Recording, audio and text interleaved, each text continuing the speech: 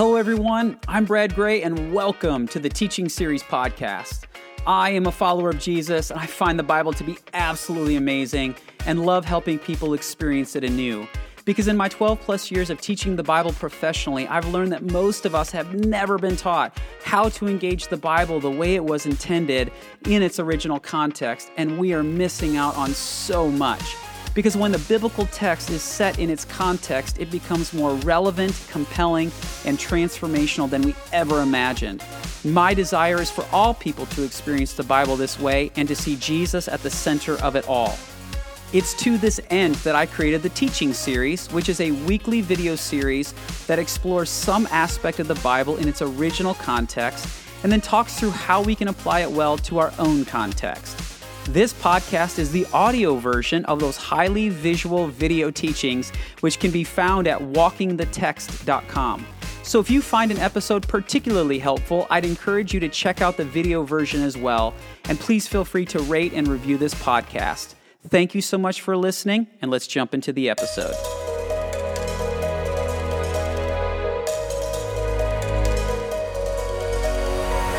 Friends, hello there, and welcome to my kitchen. Well, actually, it's my wife's kitchen. I just get to film in here today. And no, that's not a sexist comment by any stretch of the imagination. Like, my wife is an amazing cook. Like, she rocks this space out. This is her domain. You don't want me in the kitchen. Now, I could be helpful and I could do some breakfast stuff, and I'm outside of the kitchen, pretty killer on the grill. But outside of that, you want my wife in here because she is amazing. So, welcome to my wife's kitchen. Well, for today's episode, I want to come on the heels of something we discussed last week. So whether or not you had a chance to engage last week's episode, you're going to totally understand what we're talking about today. But for those of you who had a chance to watch or listen to last week's episode, you will know that we talked about do not fear. And then out of that, we talked about being strong and very courageous. But we started off by talking about fear, the positives, the negatives, and that how more than 100 times in Scripture, this phrase, do not fear, shows up. And so whenever I talk about do not fear, inevitably I get asked the question, okay, so what's up with the fear of the Lord is the beginning of wisdom in the book of Proverbs? Like, what is going on there?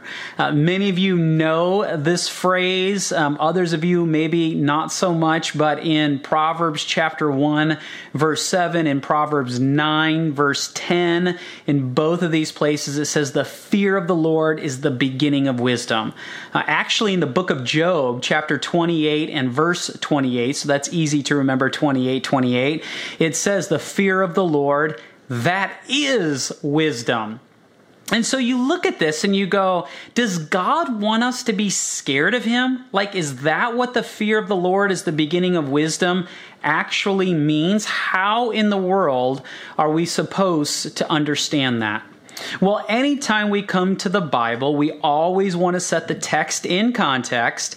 And in order to understand a text in context, at Walking the Text, we talk about 6 different lenses that you want to be looking through. And one of those lenses is the linguistic lens or the language lens. And so whenever you come to a key word, you want to ask the question, what is this in the original language and what does it mean? And in my ebook, The Number One Mistake Most Everyone Makes Reading the Bible, I link some free software resources for those of you who don't have a language background. But part of the reason why we're engaging one another in the teaching series is to give you nuggets of information that you don't have that will help you in other studies that you do. So when it comes to this phrase, this admonition that the fear of the Lord is the beginning of knowledge, the word fear in Hebrew is the word yirah. And yirah is spelled Y-A-R apostrophe A-H for those of you who are taking notes. And like all great Hebrew words, it carries a spectrum of meanings. And I want to highlight 3 of them for our discussion today. The first is how we typically think of fear in the English language. It's the word that means to be terrified. So in Jonah chapter 1, Jonah has just told the sailors what's going on in the midst of this storm, and it says they're terrified. It's the word yirah. A second way in which the word yirah is used or understood shows up in 1 Kings chapter 3. So Solomon has just taken the throne, and he has this amazingly bizarre case that is brought before him. Many of you know about this. There were two women who had children at roughly the same time, and during the night, one of the children died. So the mother then took the child of the other mother, the child that was still living, and claimed it was hers. And so it was a case that was brought before Solomon. And then Solomon had to handle it, and how he handled it is mesmerizing. It's amazing. Read it on your own time, 1 Kings chapter 3. But at the end, because of what Solomon did, it says all of the people were in awe of what Solomon did. It's the word yirah. So yirah can mean fear as in terrified. It can also mean the sense of awe and wonder, right? You stand at the ocean and you look out on the vastness of it and the waves crashing in, and you're just overwhelmed with awe and wonder. That's yirah. You stand on the edge of a mountain, you look out across the vast expanse, and you go, this is unreal. That is also yirah. One other main way that it gets translated and understood is in the context of reverence. Over and over and over again, when it's talking about revering God or the reverence of God, typically the word behind that is the word yirah. So it can mean fear, can mean awe. It also means this reverence and respect. So which is it when it comes to understanding that the fear of the Lord is the beginning of wisdom? Well, I think it's actually a movement between all three. And to help kind of get our minds around that, we're in the kitchen for a reason. So several times a day in our household, this is a happening place. So my wife, Shallon, and I, we've got 4 kids. Many of you know that. If you're new to the teaching series, you didn't. We've got 3 boys and a girl ranging from 11 to the age of 4. And so this is a happening place, particularly during dinner time when my wife is cooking. And so they're scrambling all around in here. And we've done this with all of our kids, is that when they're at a very, very young age and they can crawl or they're starting to walk, is that when it comes to these things around here, we have to help them understand very clearly what they are dealing with. So when I turn on the stove here, clearly there is a flame. What I don't want is my toddler who has just learned to walk to be coming over here and starting to put their hands up. So in many ways, as parents, we instill this healthy fear of the stove or the oven. Or not long ago, we came down here and our 4-year-old, and I think he may have been 3, so it was probably a little bit more than just recently, was actually playing with this. And so now our knives actually go on the top of our refrigerator because we don't want our 4-year-old playing with knives. But when it comes to the stove, when it comes to the oven, where these are on and they do have access to it, we're doing everything we can to protect them, but in many ways we're kind of scaring them away from this. We're instilling this healthy sense of fear because until they can understand the awe, just the raw, sheer power and grandeur of a stove or an oven, then they're at risk. But once they have this healthy fear, and once they then have an understanding and there's a sense of awe for it, now they respect it. Now they understand how to engage with this. And I think for many people, That's actually the movement that they go through in order to engage or grow in their relationship with God. A lot of people, when they first start hearing about God, there is this sense of fear. There's a sense of this God is big, and maybe, they've heard sermons before that just, basically people are trying to scare them into obedience with God, that they're trying to scare them into, relationship with God. And there's this sense of they have this fear.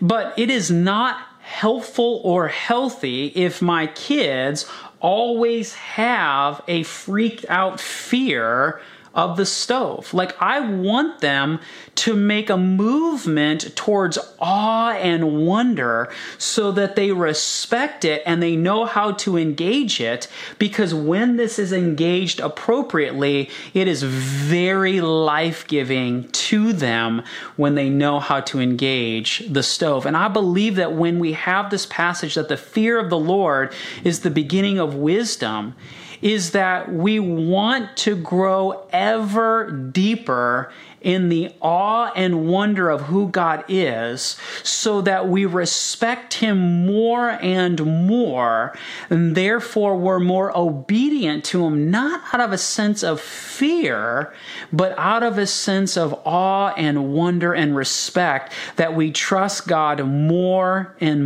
more in our lives.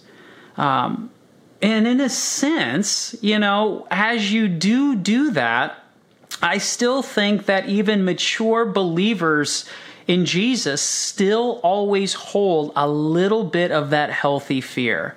That there is this recognition that we aren't flippant with God. We aren't flippant with His commandments. That we recognize He is the King of Kings. He is the Lord of Lords. He is the one who rules and reigns over all. And yes, just as we talked about in the Lord's Prayer series, He is like a father who engages us at that familial level. But there's always this sense that we need to be reminded of, that this is a massive, powerful God. And it's not a freaked out kind of fear. It's a healthy fear that leads to this awe and reverence. I mean, you probably can't hear it right now because it subsided like literally right before I hit record, but it's raining here in Nashville. And so it has been not just raining, but it has been thundering, and the house has been shaking. And there's like this little bit of fear because there is behind that a sense of awe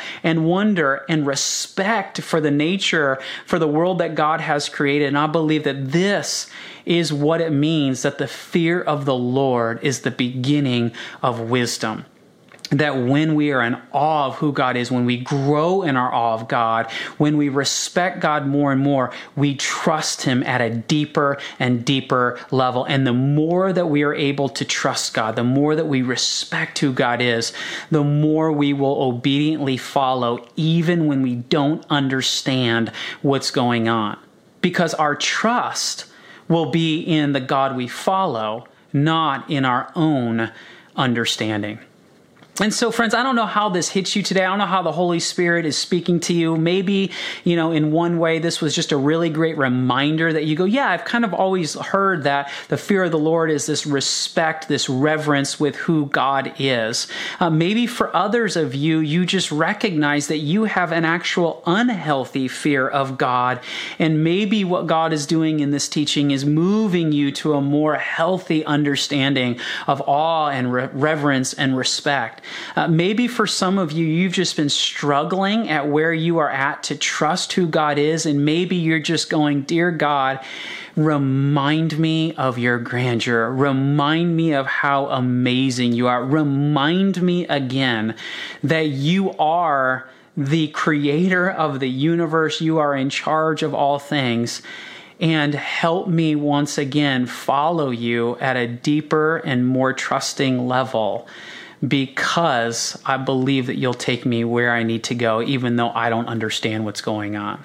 So friends, just as we train our kids to have a healthy respect and relationship with a stove or an oven or a knife, I believe this is the same thing that the Proverbs are saying, that we want to continue to get into the Word. We want to continue to be reminded of who God is, because the more we understand who God is, the more awe and reverence and respect we have, the more we'll trust Him in times specifically when we don't understand what's going on. And this is wisdom, friends. This is what it means to be on that journey with God. So thanks for watching. Thanks for listening. And may you walk out this text well in your life.